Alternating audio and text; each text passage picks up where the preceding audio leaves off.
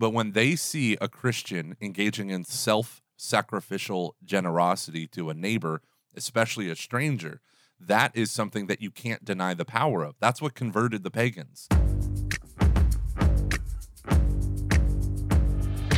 Welcome, ladies and gentlemen, to episode 9 of Every Knee Shall Bow. I'm your host, Michael Gormley. I almost call myself Joseph. I don't think people need to know my middle name. And I am joined by Dave Wish You Were Here Van Vickle. How you doing, Dave? I wish I was in Houston, too. It's getting freezing here in Pittsburgh again.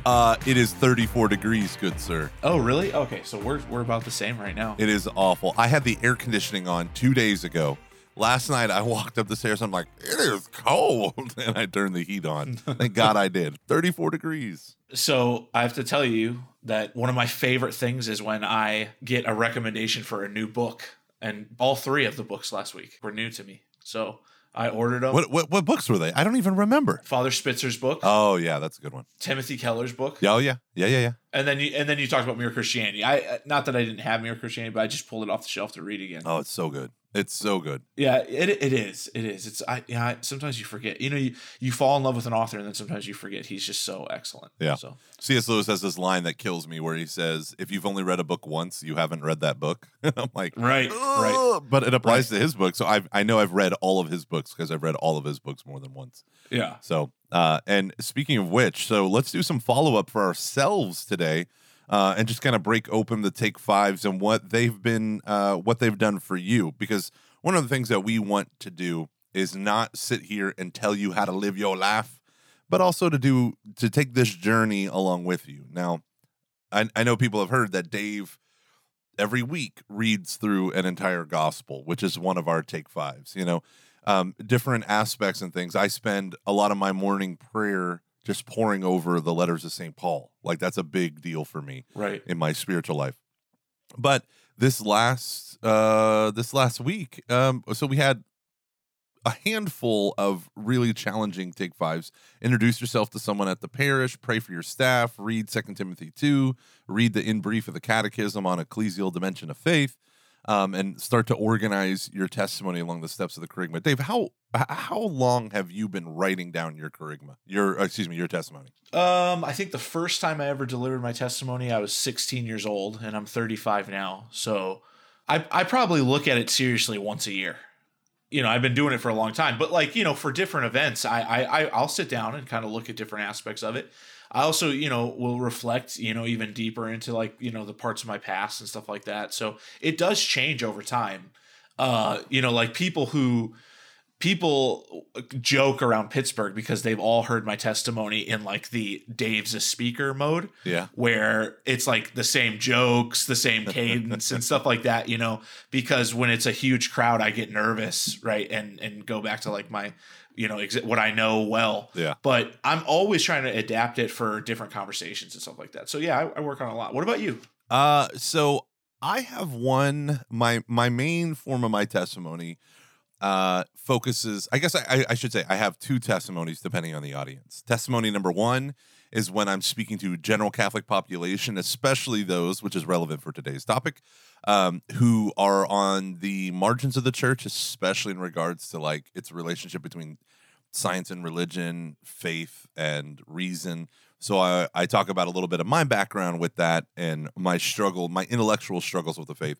But the other one is relational. And I tell the story of how God brought me through the breakup of my girlfriend and then the subsequent winning her back. Yeah. Oh, yeah, I've heard that one. With my now wife. And so it's a crazy story, but it spans a huge part of my Catholic spiritual life about trusting in God and even more so self-discipline and surrender and all these different things. So it really does depend. So that's one of the big things with our testimonies is as we get older, our rear view mirror gets clearer. Right. At least it can.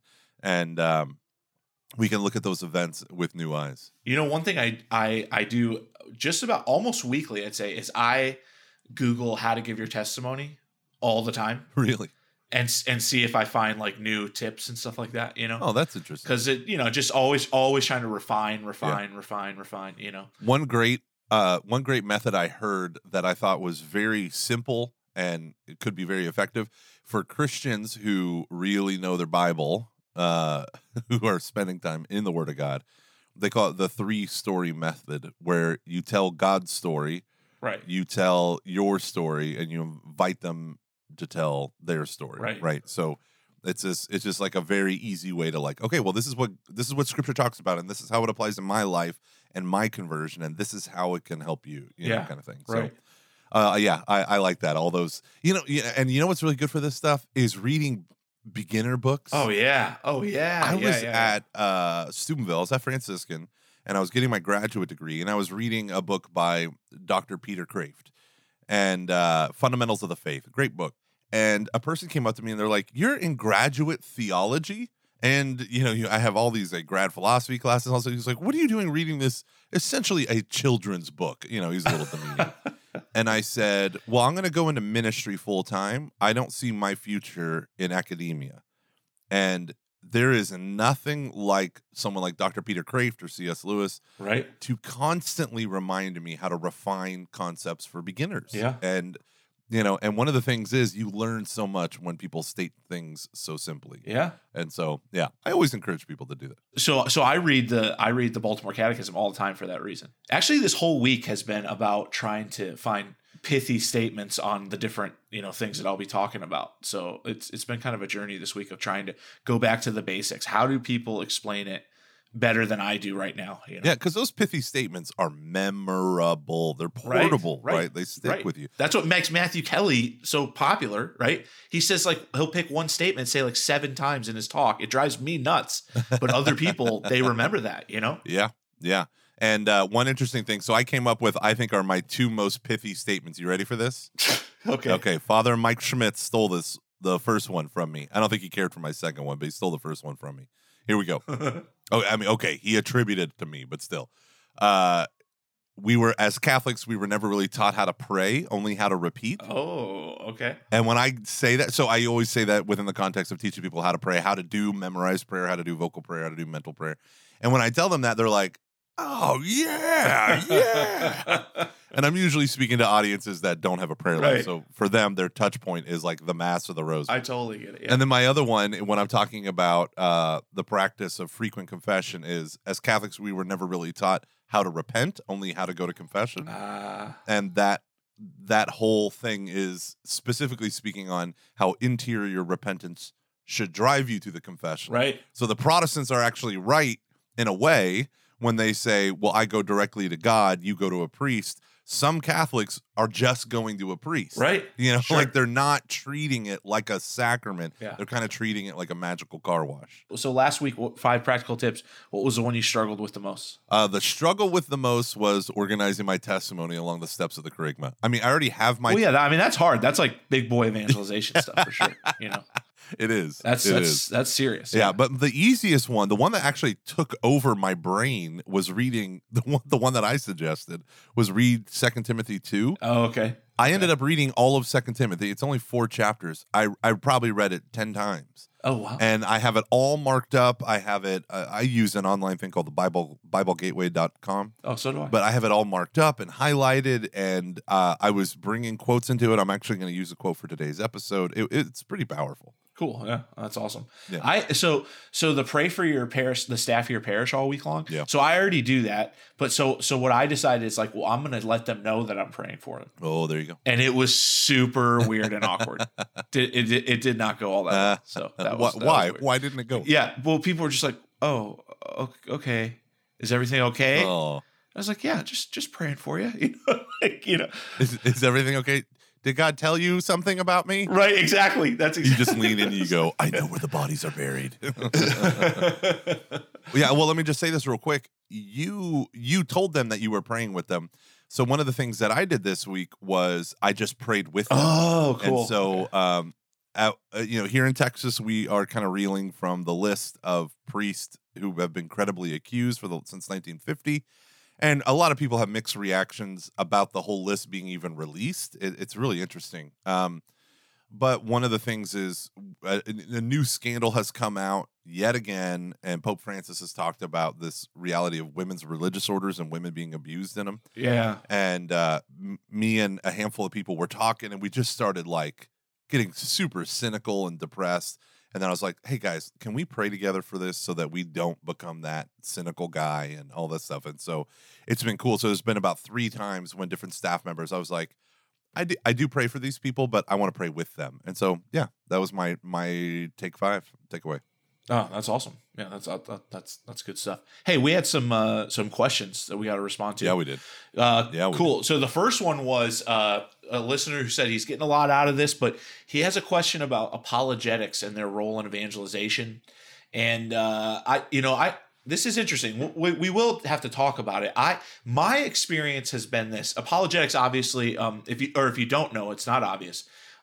Does not mean the art of apologizing. It means the art of defending the Catholic faith, or defending the existence of God, the apologia, right? And so what we're talking about is, the different proofs from Scripture, from philosophy about why we believe what we believe. Right. And my experience in evangelization has been this. And Gomer, you are an apologist in a sense. I mean, at least I would say you're an accomplished apologist. So, I'd love to hear your thoughts. But usually, apologetics plays 2 roles, or it comes up in 2 different ways in evangelization.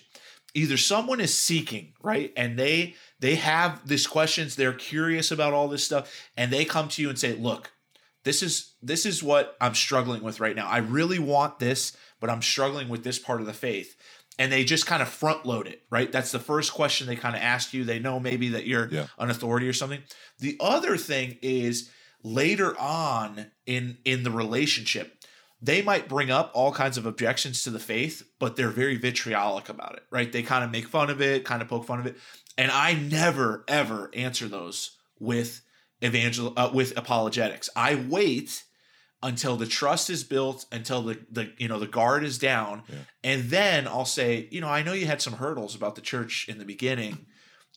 Let's make a list. Let's go through them one by one and just work through these. But I always wait until the actual dialogue can take place, because I think, the vitriol, the kind of like, what do you say? Here's what I say. What do you say? Here's what I say. It very rarely comes about fruitfully in evangelization. Yeah, I think when I was young, I collapsed evangelization and apologetics. So my goal... Oh, yeah. Everyone did. Yeah. Well, and the whole world did. Right. And I came of age in the new Catholic apologetics movement. So Carl Keating's book, Catholicism and Fundamentalism. Oh, yeah. Saved my life. Yeah, right. Dr. Scott Hahn's conversion tape, his cassette tape, was heard very often in my house. Patrick Madrid, I used to go to, when I was in high school, I used to go to Patrick Madrid conferences, defend the faith, all that stuff. And it was very easy for me to confuse arguing about church teaching from, I would confuse that with proposing Christ for faith. And one of the big things is, now that I can clearly see a difference between that initial proclamation of what the gospel is and apologetics, St. Paul talks about in 2 Timothy, don't have disputes, useless disputes over words. And you can tell there was some ongoing, nitpicky technical fight that was happening in the local church there. But I find that it is very easy in our age today to get argumentative instead of getting to first principles, getting back to the basics. And the basics when we're talking about the faith is Jesus Christ. Right. And what he did. God loved me and Christ died for me, right? This understanding of trying to win arguments first. The beautiful thing about apologetics is it can clear the way for the gospel to be proposed. So that's one thing in the beginning. Or it can show someone that if you do it lovingly, right? St. Peter in 1 Peter chapter 3, when we introduce this idea, always be ready to have a defense for the hope that is within you, an explanation for the hope that is within you, but do so with gentleness and reverence, that when you actually sit with someone and carefully work through their problems, even if it's totally apologetic, one of the things is you're engaging with them and you're showing them that, like, you're building trust with that if you do it right. And so, for instance, I've had an extremely anti-Catholic individual come into my office week after week, and we just sit and go through stuff very patiently, very gently. And he says, like, it's his favorite part of the week, even if he doesn't agree with me, blah, blah, blah. Well, now I'm able to propose Christ and making a decision to him. Whereas in the beginning, without apologetics, I couldn't have done that. There's also my time with the prisoner where he just wanted to argue. And then I talked about video games, and then I introduced him to Jesus. And then all of a sudden he doesn't argue. He just has questions. And so I think that's like you were saying, you got to understand where the vitriol is coming from. And maybe you need to sidestep it in that conversation. Yeah, and I think also sometimes people have a list of like 20 things they disagree with. And if you can present one thing masterfully, what they're looking for is that you have a well thought out faith, right? A reasoned faith. And it's like, oh, okay, all right, you thought about this more than I expected. Let's move on. It's kind of like they trust you all of a sudden. Yeah. So I think that was a good question, though. We'll talk about it more. I guess, especially now, apologetics are becoming so important as far as like the existence of God, things like that, and the question of the church is such an important thing right now. Absolutely. So let's dive right into our main topic today. Now that we're 15 minutes in, our main topic is modern times. What does it mean to evangelize in this modern world? And kind of our guideposts for this, you could have Gaudium et Spes from Vatican II, or what we both love is Evangelii Nuntiandi, evangelization in our time, by the great an apostolic exhortation of the great Saint Pope Paul VI. You will love it too.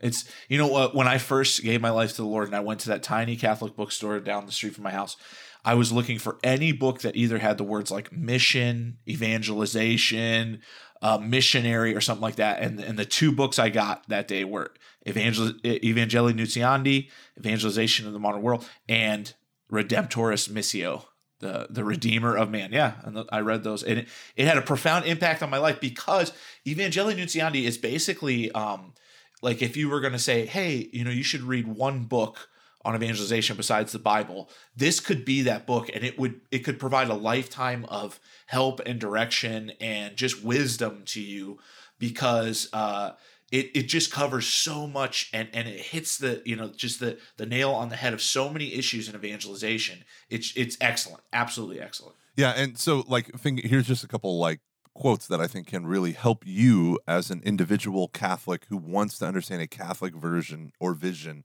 of evangelization. In paragraph 8, he says, as an evangelizer, Christ, so he's using Christ as the model, Christ first of all proclaims a kingdom, the kingdom of God. And this is so important that by comparison, everything else becomes, quote, the rest, right? Which is, quote, given in addition. Only the kingdom, therefore, is absolute, and it makes everything else relative, right? So it's so funny that me and Dave talked about in our own proclamation of the Kerygma, right? It was so heavily like me and Jesus-ish, right, that we abandoned the kingdom for the sake of these pithy little statements, 4 spiritual laws and all that stuff. And then verse 9, in paragraph 9 of Evangelii Nuntiandi, he says, as the kernel and center of his good news, Christ proclaims salvation, this great gift of God, which is liberation from everything that oppresses man, but which above all is liberation from sin and of the evil one, in the joy of knowing God and being known by him, of seeing him, and of being given over to him. Oh, right? Just think about that. What we so fancily today kind of take for granted. We call, the Kerygma. Yeah, we got to proclaim the Kerygma, the basic gospel message. You got to remember, if you look in Vatican I for the word evangelization or gospel or evangelism or whatever, you won't find a single instance of it. If you look in the Vatican II's documents, you find 150 instances of it. This is a renewed turn to deal with the world in modern times. Right. And so let's talk a little bit about characteristics of modern man that we are dealing with, because it is very different. Okay. Yeah. This is a drastically different time than when the apostles were evangelizing.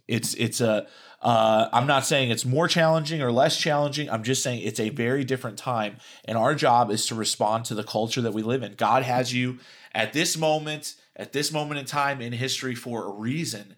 And so we need to speak to that moment that we're here in. So Gomer, give us some characteristics of modern man that I think would help with evangelization. Yeah, I think one of the things you need to understand is there's essentially 3 phases of human history. There's pagan pre-Christian, there's Christian, and then there's post-Christian. You don't ever get to go back to pre-Christian times, even though it becomes very pagan. Right. We call them neo-pagans for a reason, because they ain't the same thing as druids hanging out at Stonehenge or something like that. Right. These are hippies hanging out at Stonehenge. Right. And the reason why we say this is the culture that St. Paul evangelized in, the fastest growing religion at that time was the cult of the Roman emperor. So when St. Paul is using this language of herald and gospel and evangelization, all that stuff, he's stealing it from the fastest growing religion, which is the worship of Julius, or the worship of Caesar.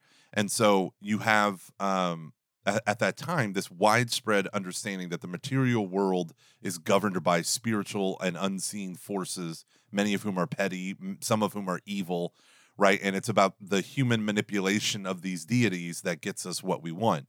And then you hear the revelation of Jesus Christ, right? And within that culture, it's a dethronement of those deities. No one today, because of the scientific revolution, is going to accept those deities necessarily as, this is how like the real world is governed, like the sun or something like that. Like we don't. I mean, there might be plenty of weird people who think that the stars actually affect their daily lives, but I think most people read a horoscope because they think it's funny, right? But then when you step back even further, you realize that some of this comes directly from what we call post-Christianity. It's still a Christian atmosphere. So, for instance, there's this famous British scholar, so famous I forgot his name, and he was an atheist, and he began studying Rome, and he was writing a book on ancient Rome. And as he's reading their great poets, as he's reading their historians, and as he's reading the thoughts of their political leaders like Julius Caesar and whatnot, you end up, he says, I was abhorred by these people. I was, their world was ugly. And then he said, and then I read St. Paul. And he said, I agree, as an atheist, I agree more with the worldview of St. Paul. Right. People having dignity, loving slaves and all this stuff. He said, and then he ended up becoming a Christian. And the big point being, the gospel values of Christianity, while not all of them, but overwhelmingly, like the dignity of the individual human person and all this stuff, what do you think is at the background of things like Black Lives Matter, right? Black Lives Matter could not have existed in ancient Rome, right? Regardless of your political affiliation. Just that statement, right? It's like, no, they don't. They're inferior to, Rome or, whatever, right? So they lived in a culture of hard and fast inferiority. You can think of the caste system in India. So today we live in, and I think this is brilliantly stated, there's another podcast called This Cultural Moment, where they said it's like we have the kingdom without the king, right? So we have a lot of these gospel values and whatnot kind of woven into our society. We believe every vote should count. We believe that everyone has a voice. We do so in different degrees. We have abortion, which snuffs out those voices and all that stuff. But in varying degrees, that's what we believe. In the ancient world, they didn't at all. So there are some benefits of bringing the gospel in this culture, but the other time we're fighting profound and extraordinary individualism, which says that no one can tell me how to live my life except me. We're fighting this notion of autonomy, which is freedom is the most supreme value overall. That is, anything that hampers my freedom is something that could be a positive evil, even if it's a good thing, like a relationship. So you have commitment issues, all this stuff. You have profound isolation that we're dealing with. And then the last major kind of two things that go together is a mechanistic view of the universe, that it's all just whirling atoms. There is no God behind it. There's no such thing as a soul or the spirit. None of that stuff matters. So we have a mechanistic worldview. And then alongside that, we have profound skepticism. Skepticism says, I doubt everything unless you can prove it to me. And when most Western people say prove it to me, they mean through the scientific method. Right. So they'll reject God ipso facto because you can't put him under a microscope.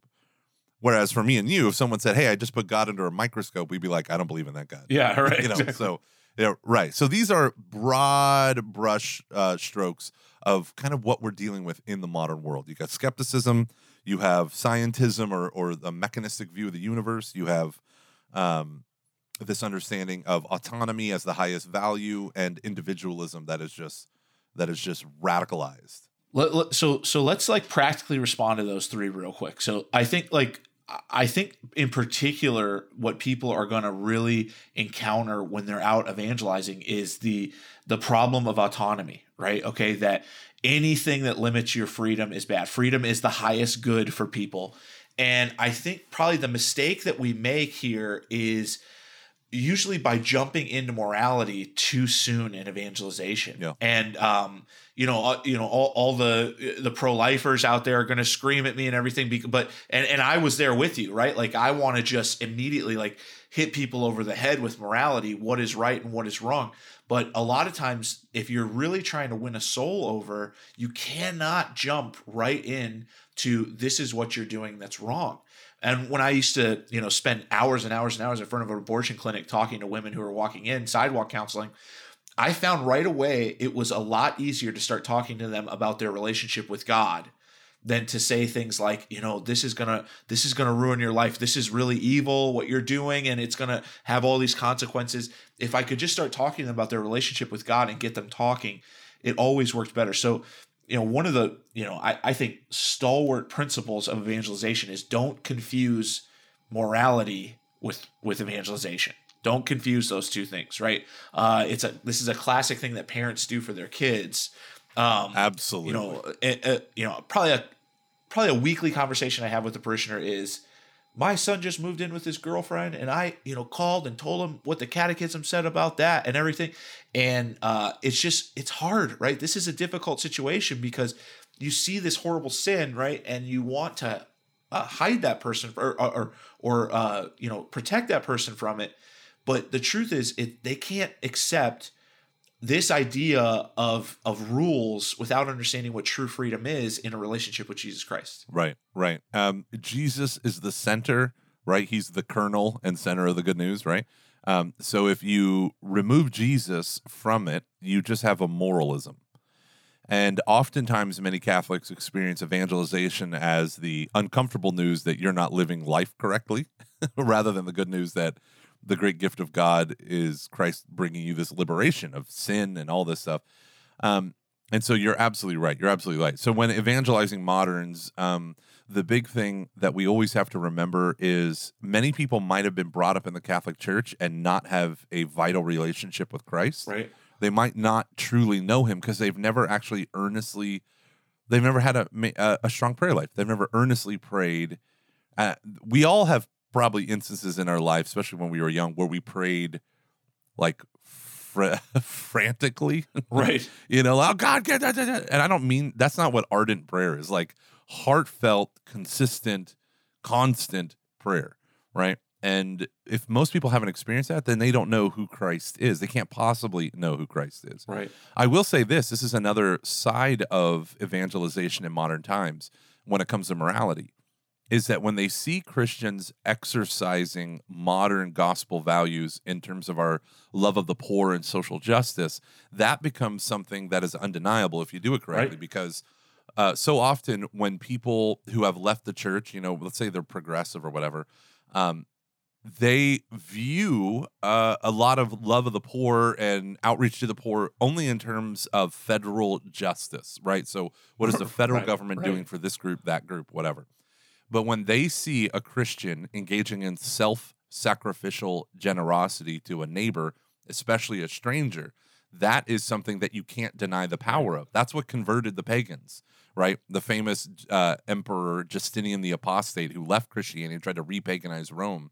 He wrote to the pagan high priest of Rome, see how those Christians take care of even our poor. Right. Right. And so that, and now we as Christians are like, see how the government, right, the Emperor Justinians of today are taking care of even our poor, right? So it's this notion of radical self-sacrifice, that moral kind of thing, that Mother Teresa kind of thing that can, if witnessed, radically convert people. But I think that you're right, moralizing arguments tend to break down in just more warfare. Another thing that I think people need to keep in mind is when arguing with skeptics, they demand proof. But often really what they're saying is, can I believe in all the good things of modern science and believe in the God behind it? Absolutely. And believe in something like the incarnation and the virgin birth? Like, show me a scientist who also believes. I have a friend who just started a website called The Catechist Scientist. Cool. And you have all these like Bishop Barron type people who are on the theology philosophy side of it, and you don't have a lot of scientists on the science side of it. And she said, what do I need to do? And I said, just be Catholic, but proclaim your love of the sciences. Because Totally. I can point people to you who are Right. teenagers who have never heard of structural and computational biology. And here she is getting her doctorate at one of the most elite medical schools in our country, at Baylor College of Medicine. And she's amazing, the catechist scientist. And we talked for like an hour, and she's like, I want to evangelize through science. And I was like, oh my gosh, I love you. But a lot of it is just seeing the witness that those two are compatible, because that's that skepticism. Right. I don't believe in God, I believe in science is a stupid thing to say when you actually know the full thing, but it is written into the fabric of our culture. So you need to be aware of that. Yeah, and I would say with regards to the skeptic, the mechanistic view of society, I don't let the science intimidate you, okay? Because like what kids are learning is a complete and utter mechanistic view of society. Like the perfect example would be like, look, we're not a human is just a collection of cells, right? It has to do what it has to do. The sexual urges, any kind of those urges, it's just a natural part of life. There's nothing they can do about it, okay?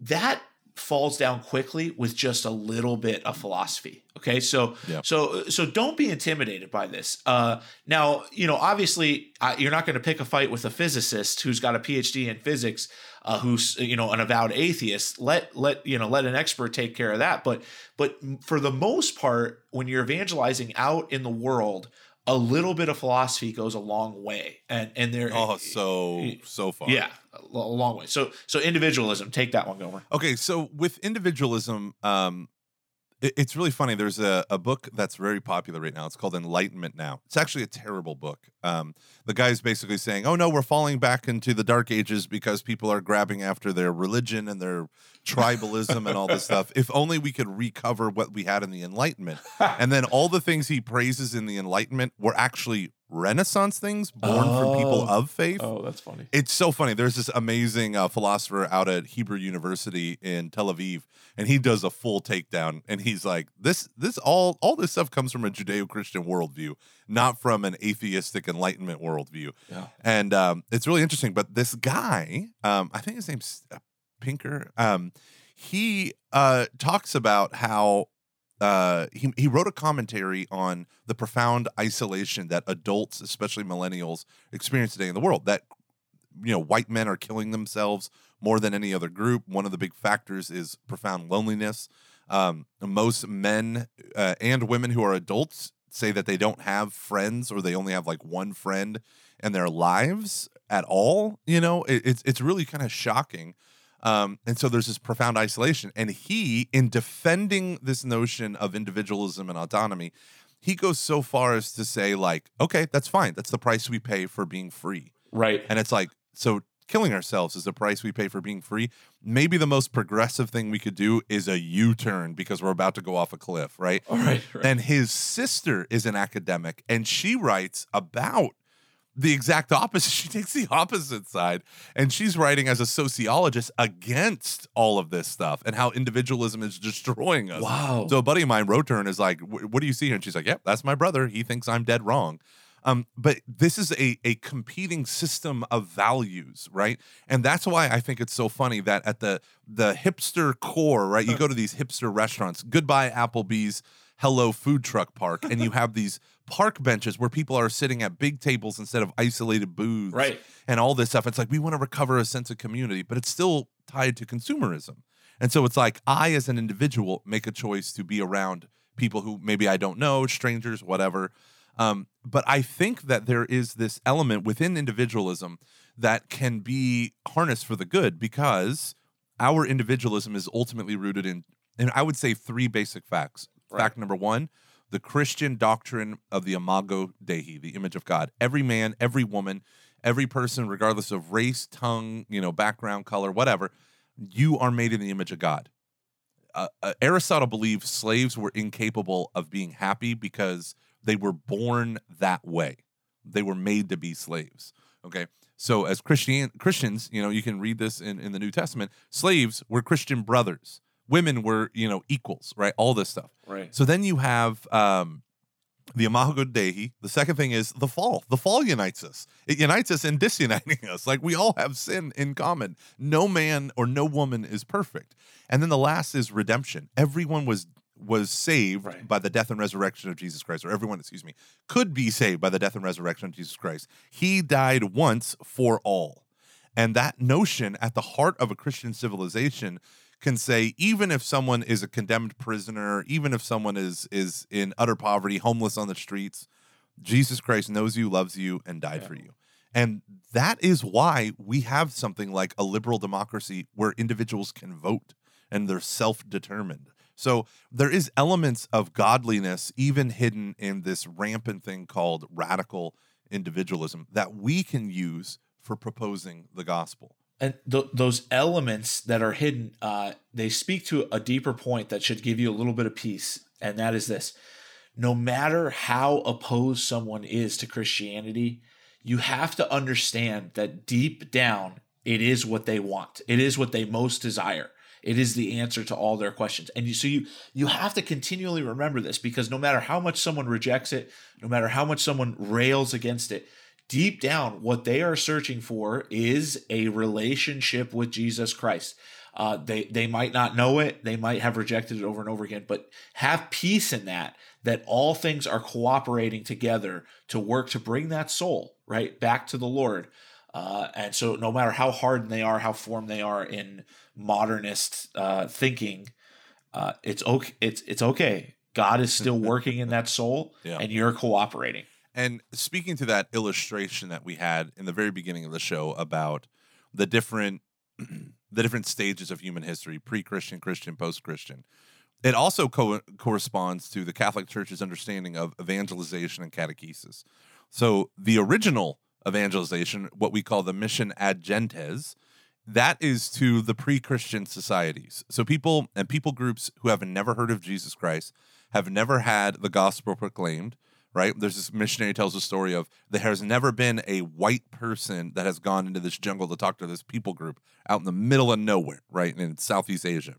They get a group, they're going out there, they're going to reach them for Christ, and they show up and there's a Coca-Cola machine. And it's like, wow, Coke has beat us here, right? But so pre-Christian societies correspond to the mission ad gentes, to the nations, people who have never heard the gospel. Christian nations need catechesis, right? So the Christian who has already heard the gospel and accepted it and given themselves over to Christ and been baptized and received the sacraments, they need catechesis and a deepening and maturing of that Christian faith. But the post-Christian world, this is where the phrase the new evangelization comes from. And this is for people who live in post-Christian societies or who themselves are lapsed away from Catholic practice or Christian practice. That it's elements of their culture have the gospel in it, Christmas carols and all this stuff. Yet there is a profound misunderstanding, rejection, or just a lack of faith in the gospel in their lives. And so the new evangelization can't use the same methods that St. Paul used in Athens or in Rome, or that a missionary would use in India or Southeast Asia or parts of Africa that have never heard the gospel. And so that's a good interpretive key, that here in these modern times, we have to propose the new evangelization, the same gospel with new methods, ardor, and expression. Yeah, and I would argue that it in a sense is more difficult. Okay, it's just I think it is. Yeah, much more difficult. If someone has thought that they've wrestled with the gospel, it's much more difficult than someone who's like, I have no idea what it is. I have no clue at all.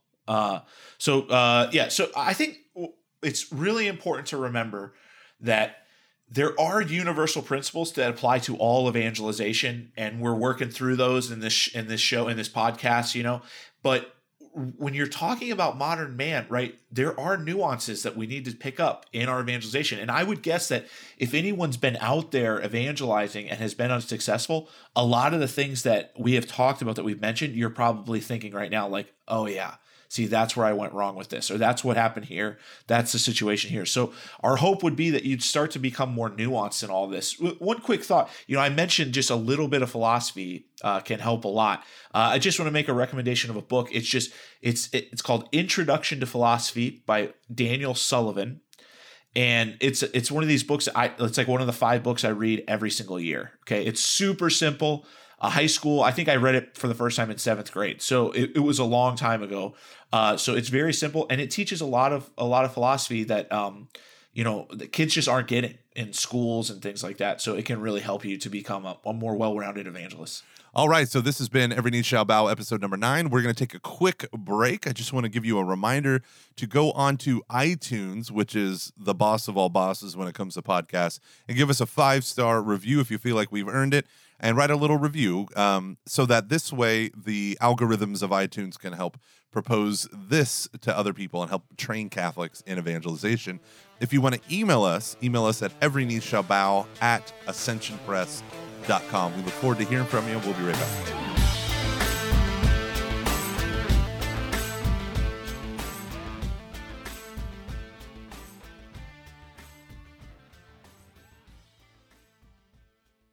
And if you're looking for a way to learn more about your Catholic faith, I invite you to check out the Ascension Presents YouTube channel. You're going to find tons of free videos featuring Catholic presenters like Matt Fradd, Leah Darrow, Jackie Bobby Angel, and Emily Wilson. Go to youtube.com/Ascension Presents. That's youtube.com/Ascension Presents. And if you like what you see, please share and subscribe. All right, we're back to Every Knee Shall Bow, talking about evangelization in the modern world today. We hope that this episode has really helped you to kind of understand the nuances of navigating evangelization today. I want to make a quick plug here. Gomer and I are out on the road often. We are doing evangelization trainings, parish missions, things like that, and we'd love to come and visit you. If you'd be interested in bringing one or both of us in, you can contact us through the Every Knee Shall Bow at ascensionpress.com. Gomer also has a website called layevangelist.com, and you can get me through thesinnersguide.com. We'd love to come out and help you learn about evangelization, learn about the Lord, learn about spiritual warfare, you name it, and we'd love to come out and share our life with you in a sense. Also, as Gomer mentioned before, please rate our podcasts. That it's important that we get this message out there. Let's talk about some practical tips now. Gomer, are you ready for practical tips? Oh, yeah. Everyone's favorite, take 5. Everyone's favorite. Dave, why don't you start us off? Okay. Number one, I want you to just read the document we talked about during this episode called Evangelii Nuntiandi. Now, it's long, and it can get weighty at times, although it's pretty simple. So just start reading it. And you can find it for free on the internet, right? If you just Google evangelization in the modern world, evangelization of modern man. Okay. Pope Paul VI is the writer. You can find it at the Vatican website. It's an excellent read. You will absolutely love it. And number 2, so piggybacking off of what we said last week, which is to pray for someone on your parish staff or to pray for the parish staff, I would encourage you to take it up a notch and to start fasting for that individual person or the parish staff as a whole. So fast for the conversion and the sanctification of your parish staff. Great. Number 3. Okay. One of the statements that Pope Paul VI makes in this document is he says that the Holy Spirit is the principal agent of evangelization. And if you, it might not mean much to you right now, but if you really start to think about that, it makes all the difference in the world to evangelization. It makes all the difference in the world to a missionary. So what I want you to do is kind of start to foster, we talk about a personal relationship with Jesus. Start to foster a relationship with the Holy Spirit, the third person of the Trinity, which most of us don't even think about it that way. And so there's a great prayer by St. Augustine. It's the prayer to the Holy Spirit by St. Augustine. It's very simple. It just says, breathe in me, O Holy Spirit, that my thoughts may all be holy. Act in me, O Holy Spirit, that my work too may be holy. Draw my heart, O Holy Spirit, that I love but what is holy. Strengthen me, O Holy Spirit, to defend all that is holy. Guard me then, O Holy Spirit, that I always may be holy. Amen. Just add that to your daily prayer life. Add that simple prayer. You can find it on the internet real quick and start to foster that relationship with the Holy Spirit. Absolutely. Now, I'm going to piggyback again and tell you to read 2 Timothy chapter 4. 2 Timothy chapter 4 is very powerful for understanding, proclaiming the gospel in our modern age. Here's the words of St. Paul in just the 5 verses. I charge you in the presence of God and of Christ Jesus, who is to judge the living and the dead, and by his appearing in his kingdom, preach the word, be urgent in season and out of season, convince, rebuke, and exhort, be unfailing in patience and in teaching. For the time is coming when people will not endure sound teaching, but having itching ears, they will accumulate for themselves teachers to suit their own likings, and will turn away from listening to the truth and wander into myths. As for you, always be steady, endure suffering, do the work of an evangelist, fulfill your ministry. I love that. That's just the first part of chapter 4. So read 2 Timothy chapter 4. I love it. Okay, finally, number 5. There's another quote. There's another quote that just kind of like, boom, you hit it, and it's like about to just knock you over when you read it in Evangelii Nuntiandi. Okay, it says, evangelizing is in fact the grace and vocation proper to the church, her deepest identity. She exists in order to evangelize. When I first read that, it took my breath away. And then about 2 seconds later, I said, what? I mean, is that what it seems like when you look at the church today? Does it seem like we are a church that exists for one reason, to evangelize? She exists in order to evangelize. And so what I want you to do is, this is like, again, like I said before, this is like big boy evangelization here, okay? We're going to start really thinking at the different principles and the philosophies out there that have to do with evangelization in the church. I want you to just sit back, maybe take 20 minutes after your prayer time, okay? And I want you to look at your involvement in the church, your parish, your local diocese, and I want you to start to think about what parts of it reflect this statement. What parts of it say, yes, this is a church that exists in order to evangelize. And then the opposite of that, what parts of it are kind of saying the opposite of that? What are the things that say, well, no, the church has maybe gotten away from this idea that she exists in order to evangelize, or maybe it's gotten cloudy because of this or something like that. I want you to start thinking in that sense, right? That what is the church doing and what are we not doing? And do it in a local sense. Since you have that experience, just reflect on what that quote means and how it's being played out right in front of you. That's it. Those Take 5s will keep you busy this week. I'm telling you. Yeah, those are busy. Those are busy ones. And the beautiful thing about this is, again, we're talking about formation spiritually, not just, hey, here's what you say and how you say it. These are the things that condition your response in any situation, how you balance apologetics with evangelization, all of the different moments that contain bringing a soul to our Lord. So once again, I'm Mike Gormley, and I'm joined by my buddy, David Van Vickle, and this has been Every Knee Shall Bow. See ya.